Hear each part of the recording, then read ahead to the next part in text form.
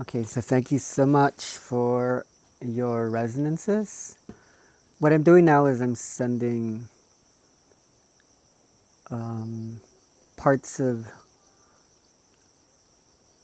an outline that I have on yellow so that you could just have a listen, and these would just end up in the website for us to go over on the Zoom calls. And I'm hoping you have more space now to take things in. I'm trying to make these shorter than usual just so um, you can free up the rest of your time to go about your own life and spiritual journey.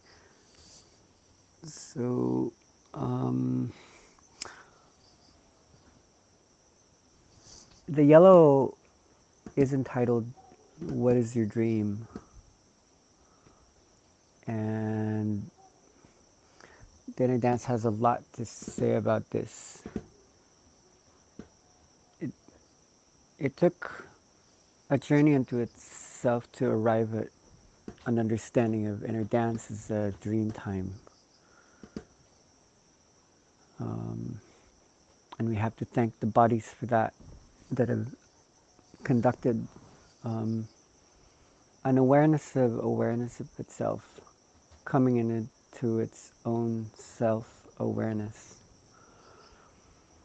Bringing up the fast and the slow once more. Yesterday I spoke about the autonomic nervous system, that in fact the language of the sun and the moon and the darkness and the light, which all living beings are exposed to, bring about a kind of system, an autonomic or automatic system that kind of knows what it's doing.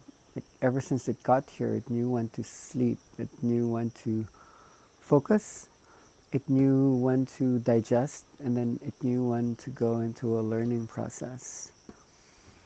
In this, we are quite old, and there's a dance between the extremes that comes into a balancing out in those certain moments, especially in between moments, um, when something just expands and allows us to perceive the world uniquely in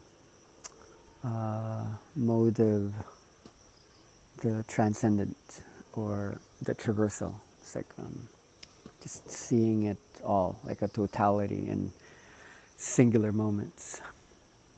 So when I talk about the 4 dream times to help us layer out an awareness of dream that isn't just a 5-letter word.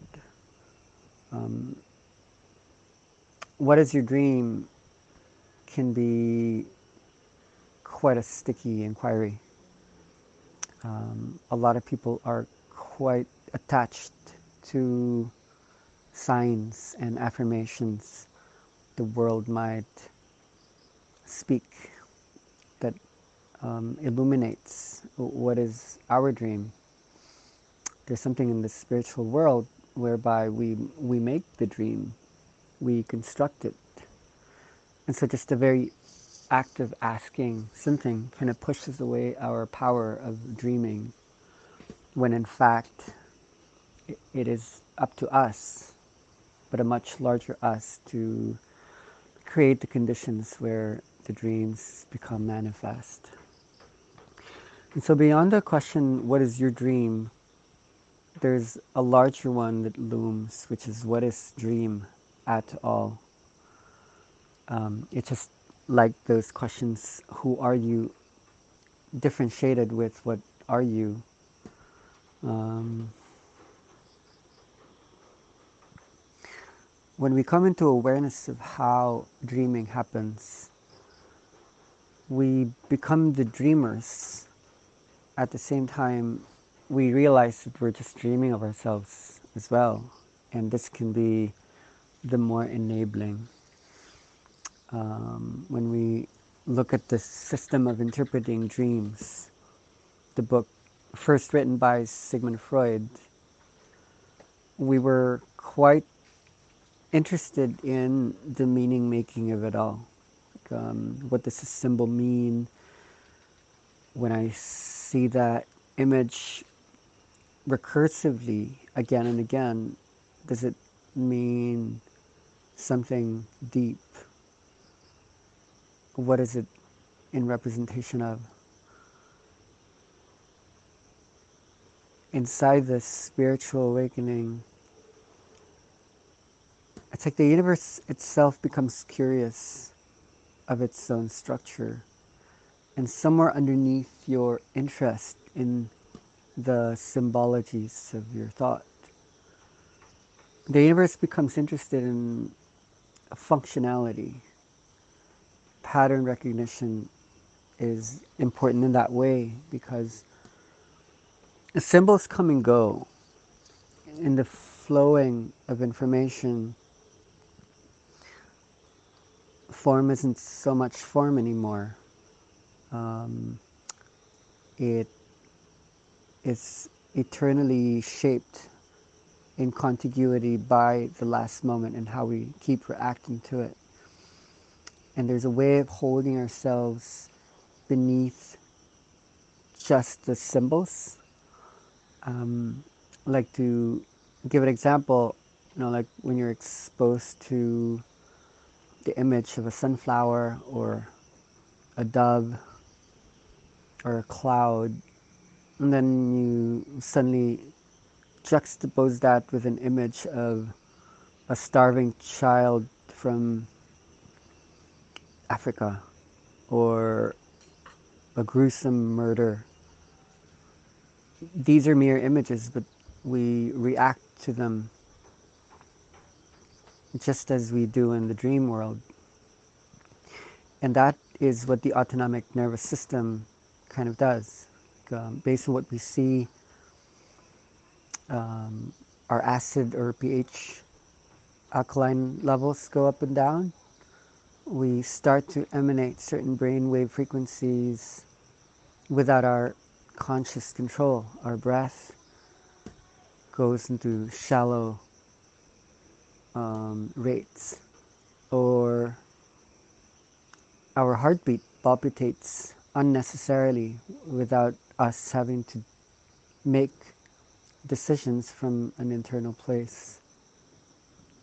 So we've been learning to regulate these more and more, and something science is approaching that is really quite spiritual as well, is understanding the altered state or the expanded perception, of which is mentioned in the Brain of History talk by Catherine Malibu, whereas she witnesses the event of the losing of consciousness of the human as we become geological agents or becoming like Earth.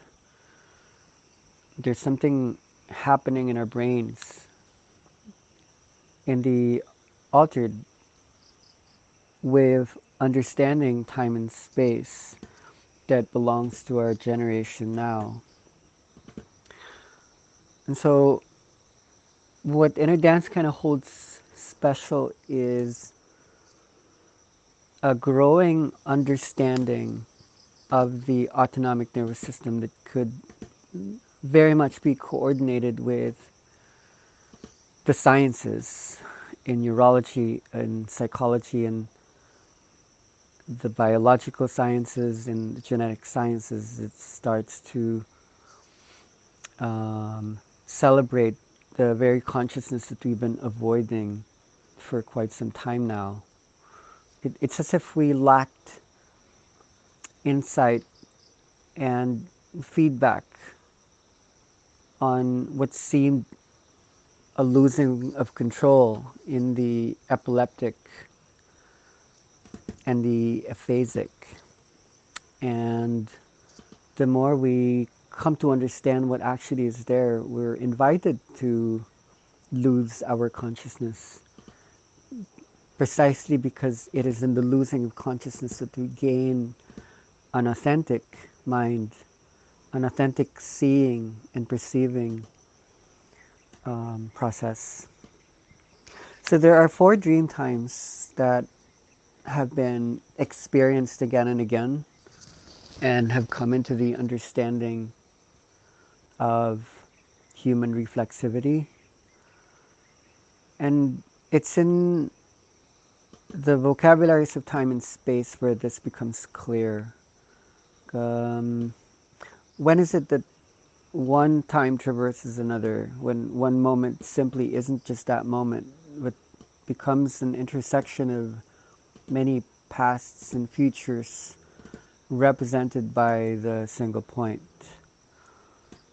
And it's very important to look at these because we recognize the same patterns of slow and fast in all of them, seemingly that the big and small, or the part and the whole, find a meeting point where there doesn't seem to be that much difference when the wall separating them collapse.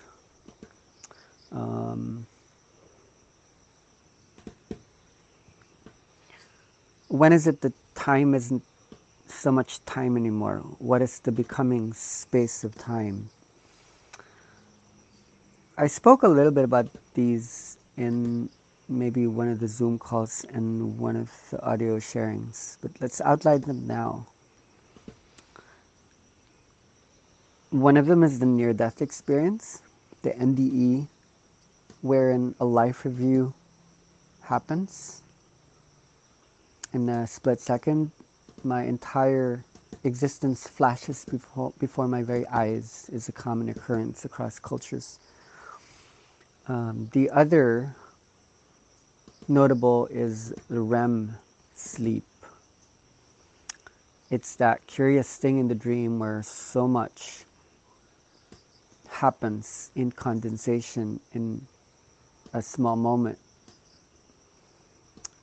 when something epic seemed to be just there a moment ago.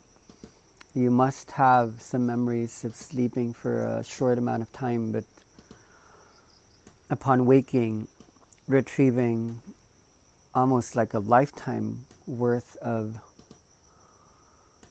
existence. And sometimes that's not even so much you, but you were someone else altogether. You didn't look the same, nor did you speak or conduct the same actions that emanate from you. The third is the spiritual awakening, when you get exposed to multicultural explosions, either in groups or individuals who just get there. The breakthrough, which is sometimes like a breaking apart, they're just not there anymore. It's like you see them there, but they are traversing the now. They're not just there. They're working through yesterday as they're working through what the present moment anticipates in the next. And then the fourth would be the psychedelic experience, the ingestion of a psychoactive substance that sends stimulant and depressant chemistries, the downers and the uppers, that slows down an aspect and speeds something up, consequently bringing about in the span of an hour a storytelling session with the cosmos, where it's as if everything that happens to one person seems to be interconnected somehow with an intergalactic milieu, something to do with the body at the same time.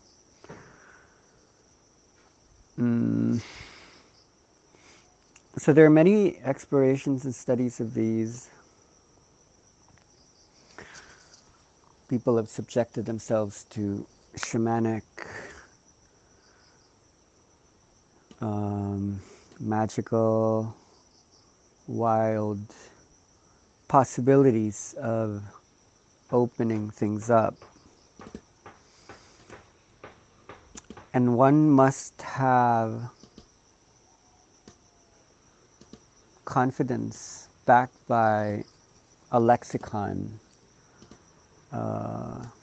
like volumes of having experienced these in order to develop an intuitive way of holding a room that opens the doorways of perception. We can go over the notes of it, and I'm still in a journey of understanding what are the right mediums, because the specifics are quite clear. Let me start with the number one, which is the near-death experience. The research is actually quite sparse. There's not that many scientists who are allowed to study the NDE, the near-death experience. They would be ridiculed for trying to fuse insights that belong to religion with the neurosciences. It's just not something you do. If you would like to keep your professorial tenure, your university position, your research grant. But there are some who would dare, who would have the gall and have done so. And I've actually met a couple. But there's one researcher in particular, I haven't met him. I haven't written to him yet. His name is Dr. Kevin Nelson. He hails from the Midwest, US of A. And it's his research that I've seen that speaks inner dance the most in terms of slow and fast and time and space. His observation is really, really simple. And I had to speak about the autonomic nervous system yesterday in order to even get to this point in the conversation. Okay, so the sympathetic nervous system is fight or flight or freeze. It's terror or intense excitement when we speed things up. And these are activated by the neurotransmitters cortisol, noradrenaline, epinephrine, dopamine. It's the activation of the body that's used to danger or is needing to focus because there are deadlines and there are pressures. So it's our internal caffeine when we need to awaken.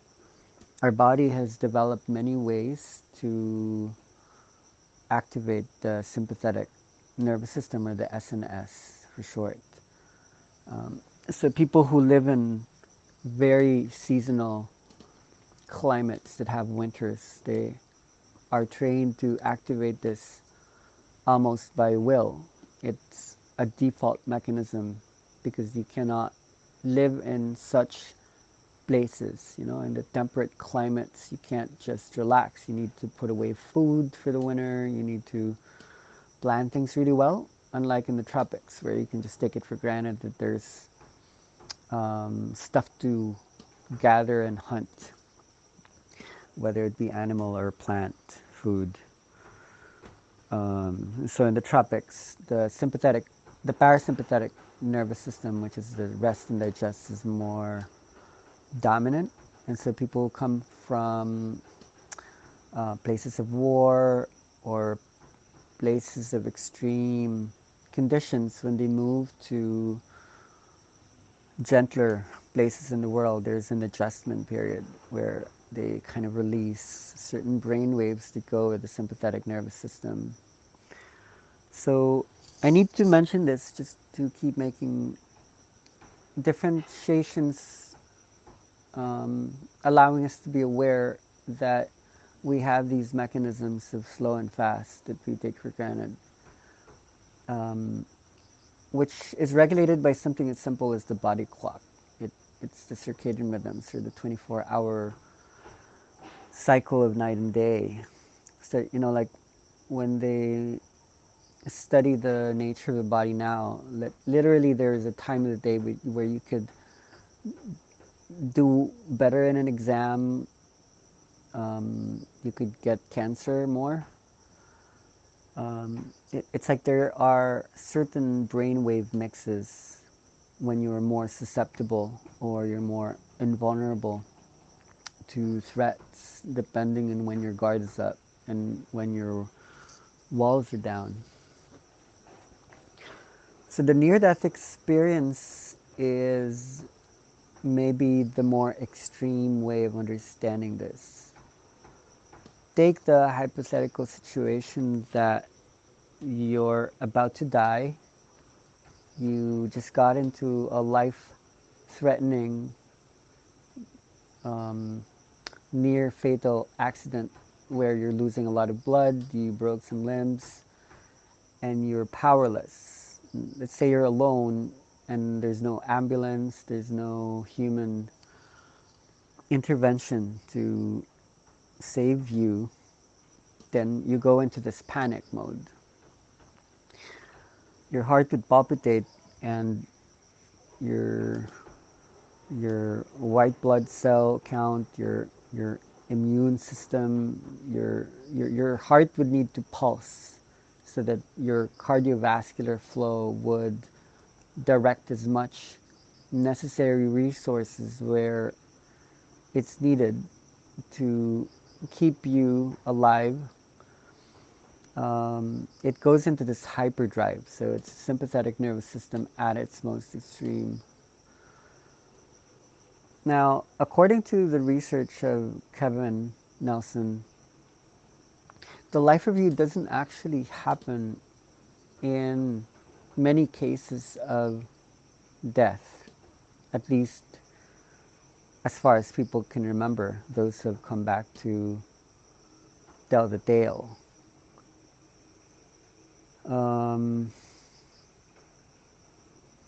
The near-death experience, according to his research, happens when the sympathetic nervous system is at its height, and then suddenly there's a surrender mode. It's not really just so much a giving up. It's more of a giving way, a realization, a wisdom somehow from within that says, okay, it's the end and I'm ready. So for some reason, in the height of excitement and terror, there's this white flag energy. It's like something just relaxes, because what else could you do anyway? And as something slows down and something's been sped up so fast just a moment ago, suddenly there's like an opening where time just explodes into an energy ball where everything that's ever been seen and heard and felt becomes seeable, feelable, hearable. So taking this very simple notion of slow and fast, exactly the same neurological construct is present when people take psychedelic drugs. Just like Book shared her experience of the ayahuasca ceremony.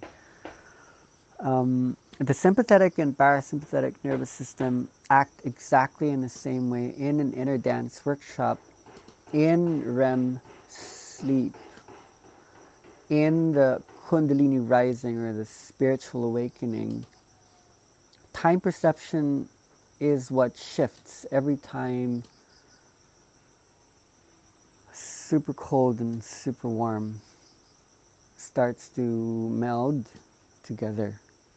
This is what I mean about night and day, or a super rainy moment is also witnessing the super hot sunshine bearing down on a confused body that's not used to an eclipse, solar or lunar. That's how old the conditioning is, because you cannot escape light and day. And when you live in those places in the world where light and day are weird in December and then in July, there's a kind of rhythm that is set, which is what the autonomic nervous system is about. The very notion of autonomy or automaticity in us is just really that old. So when Catherine Malibu in The Brain of History speaks about the becoming geological of the human, like the becoming earth of man, this is what it means. This is what addictions mean. This is what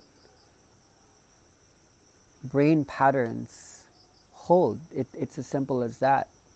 What took hundreds of million years to condition takes just a moment to break open in the NDE or in the psychedelic or the spiritual awakening or the REM state. And so it's not actually that rare, or it's not difficult to get there despite how hard people work at the moment of arrival. Mm, because it's every day. It's inbuilt, that adjustment process that we have, in fact, definitely been pushing away. When this moment comes alive, this then becomes diagnosable as schizophrenia, multiple personality disorder, bipolar, autism, insanity, um, and so on and so forth. What we're being given here is it's not the mechanism, it's the awareness of a mechanism that is always at work. And it's almost as if the human being had learned to separate the two. That we know when it's time to relax and slow down. And we know when it's time to speed up. But was there ever a time when there was a polychronic, high-low context mentality where maybe we didn't need to do yoga because the body was always an inner dance, and exactly the asana or the kriya or the mudra that was needed at the moment was being spoken in very raw gestures, because we haven't created so much the bilobe brain where language and spirit would be measurably distant and far apart from each other. Um, so it does sound really, really simple, and it is. This is simply the work that we do. Conducting dream time, seen through these four modalities of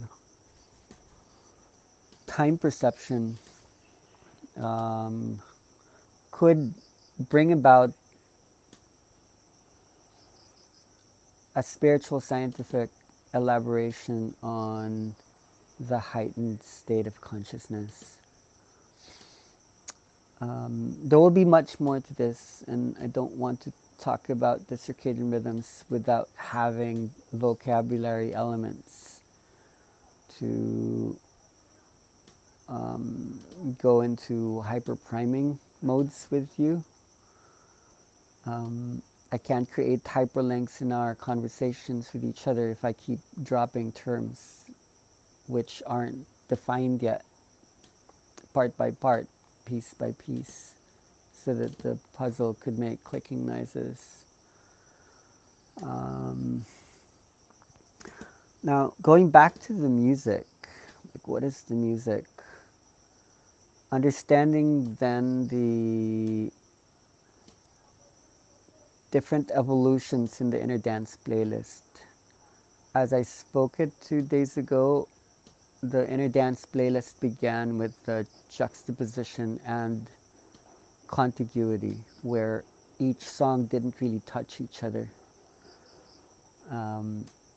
It's not just that, like the interesting song jumps that created these trigger mechanisms so that people were going deep in really unexpected ways.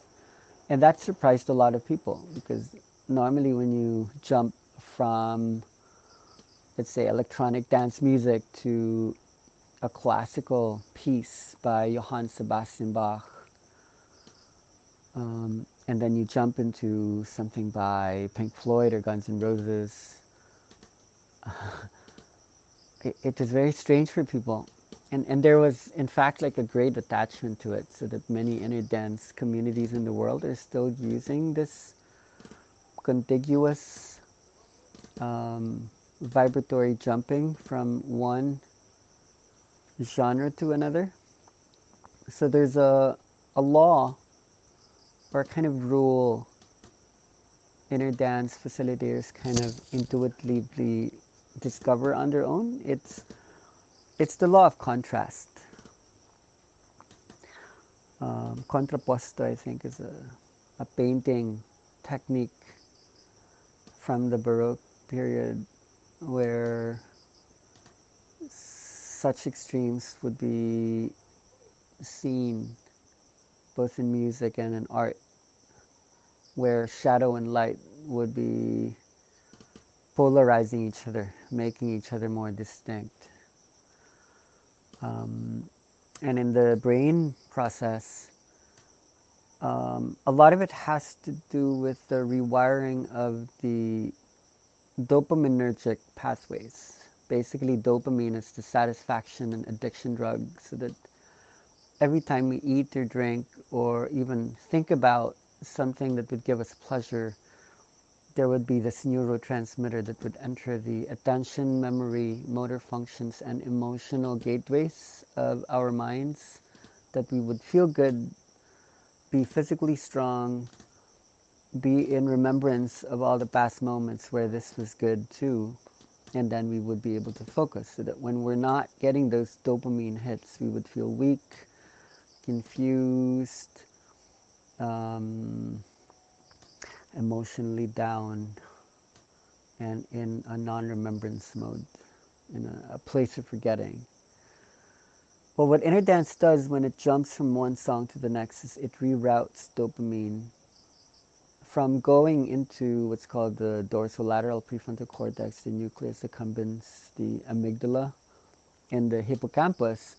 It's basically rerouted to, the hole at the back of Neo's head in the movie The Matrix.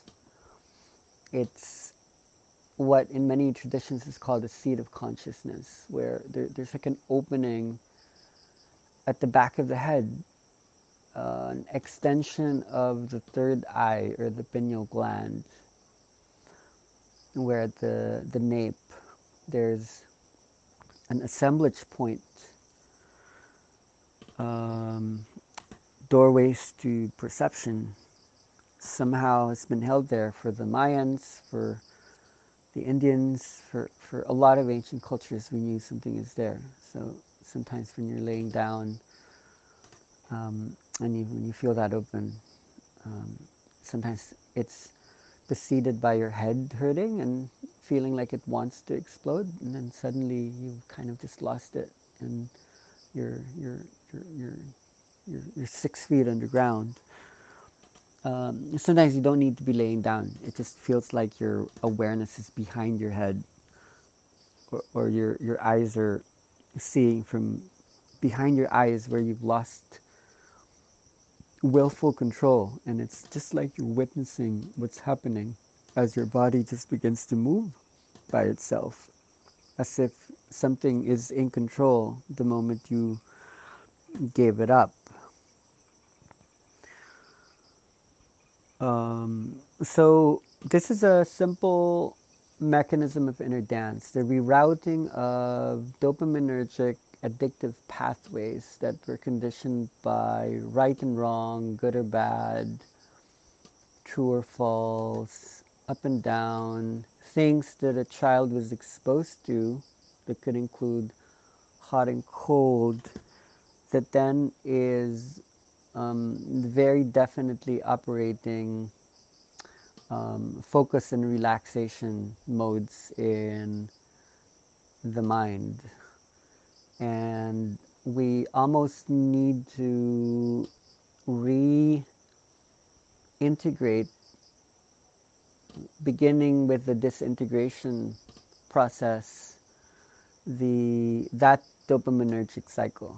Um, and it can be confusing indeed to be activating uppers and downers at the same time. That event which is reserved for when you're about to die and you just went into surrender mode, or when you're dreaming,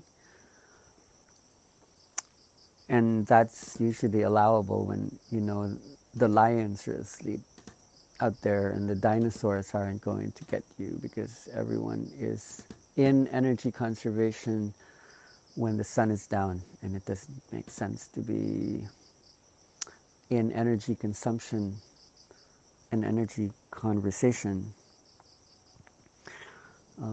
So this is what we mean by base level or fundamental ways of understanding the human. We, we like to think of our thoughts, and we like to psychoanalyze our thinking processes, but so much of what we think about is dependent on what our hearts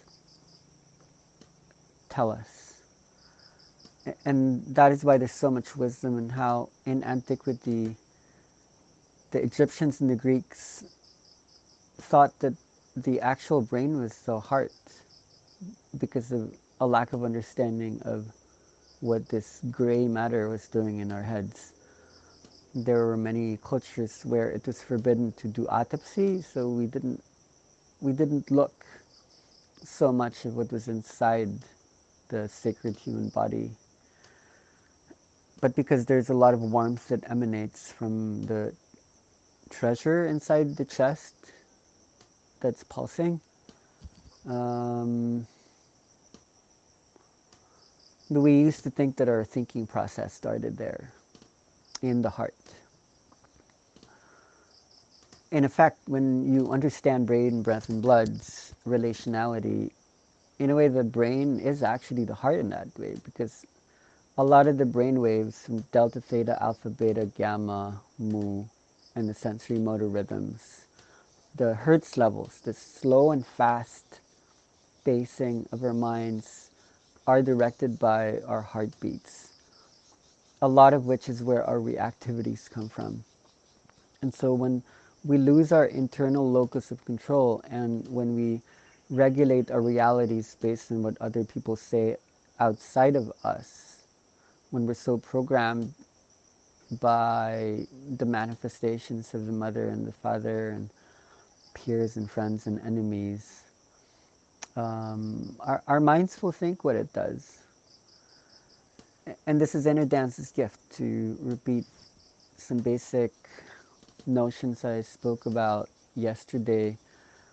When we invite people to lay down and come under exposure, it's almost like the music attacks people But when they are not afraid, even as they allow themselves to be terrified, the autonomic nervous system then is healed through a reprogramming of these hormonal and neurotransmitting pathways. And so there's something about these new minds, these crazy brilliant minds that don't really understand the differences between light and dark anymore. This is what inner dance brings. Like, this is the common sharing people have, that somehow I'm not so triggered anymore. Somehow what used to bother me isn't really making me run away anymore. Somehow there's an ability to confront things, not having to be through a doing process, but just a witnessing. And then a traversal of time is at work, where the present moment isn't just the present moment, but it's the old, new, old moment, where something is learned so much because it's been through it, and isn't about to be petty or be victimized by what is never what it seems, you know? So yeah, the four dream times, I bring this up as vocabulary elements before we go into a discussion next week in the yellow as to circadian rhythms. Still maybe asking the question, because it's just good to ask, and it's something you can develop in your inner dance facilitation work. Now that we've tossed it over and over, what is your dream?